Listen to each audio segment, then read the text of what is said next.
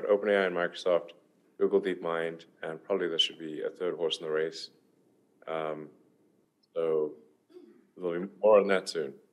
But is it something that will interact with the data of Twitter and the capability of Tesla? Is it something that tries to bring what you've talked about earlier in terms of capability together and become that third player? Is that what you're talking about?